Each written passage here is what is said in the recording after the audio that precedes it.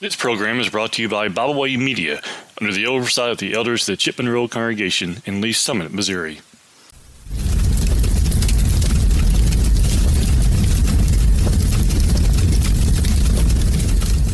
Thank you for joining me today for our devotional here at the Fireside.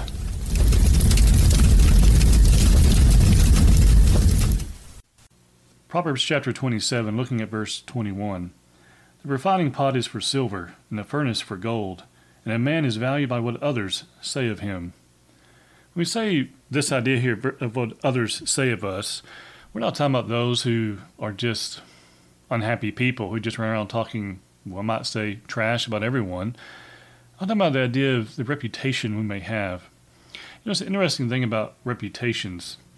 If we're honest and sincere, we realize that no one on this earth is perfect. We all are going to make mistakes from time to time, some greater than others. And we find numerous examples of this in the Bible. It's interesting that David, one who is known for his acts with Bathsheba, is still called before and after. He's still referred to as a man, quote, after God's own heart. What made that come back up afterwards? Because David, though he did tremendous things for God, and also sometimes made some pretty tremendous mistakes.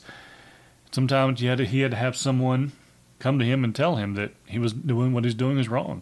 But what did David do that made his reputation a little bit different? One that we should probably focus on more today.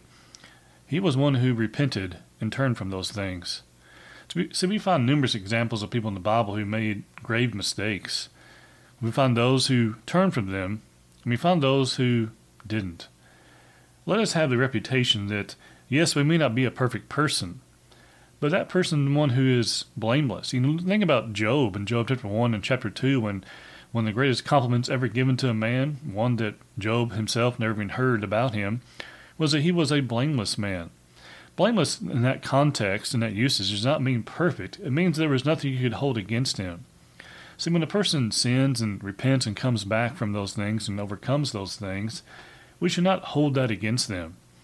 We must remember, we think about this idea in verse 21, the refining pot is for silver and the furnace for gold, and a man is valued by what others say of him. Let's speak well of others.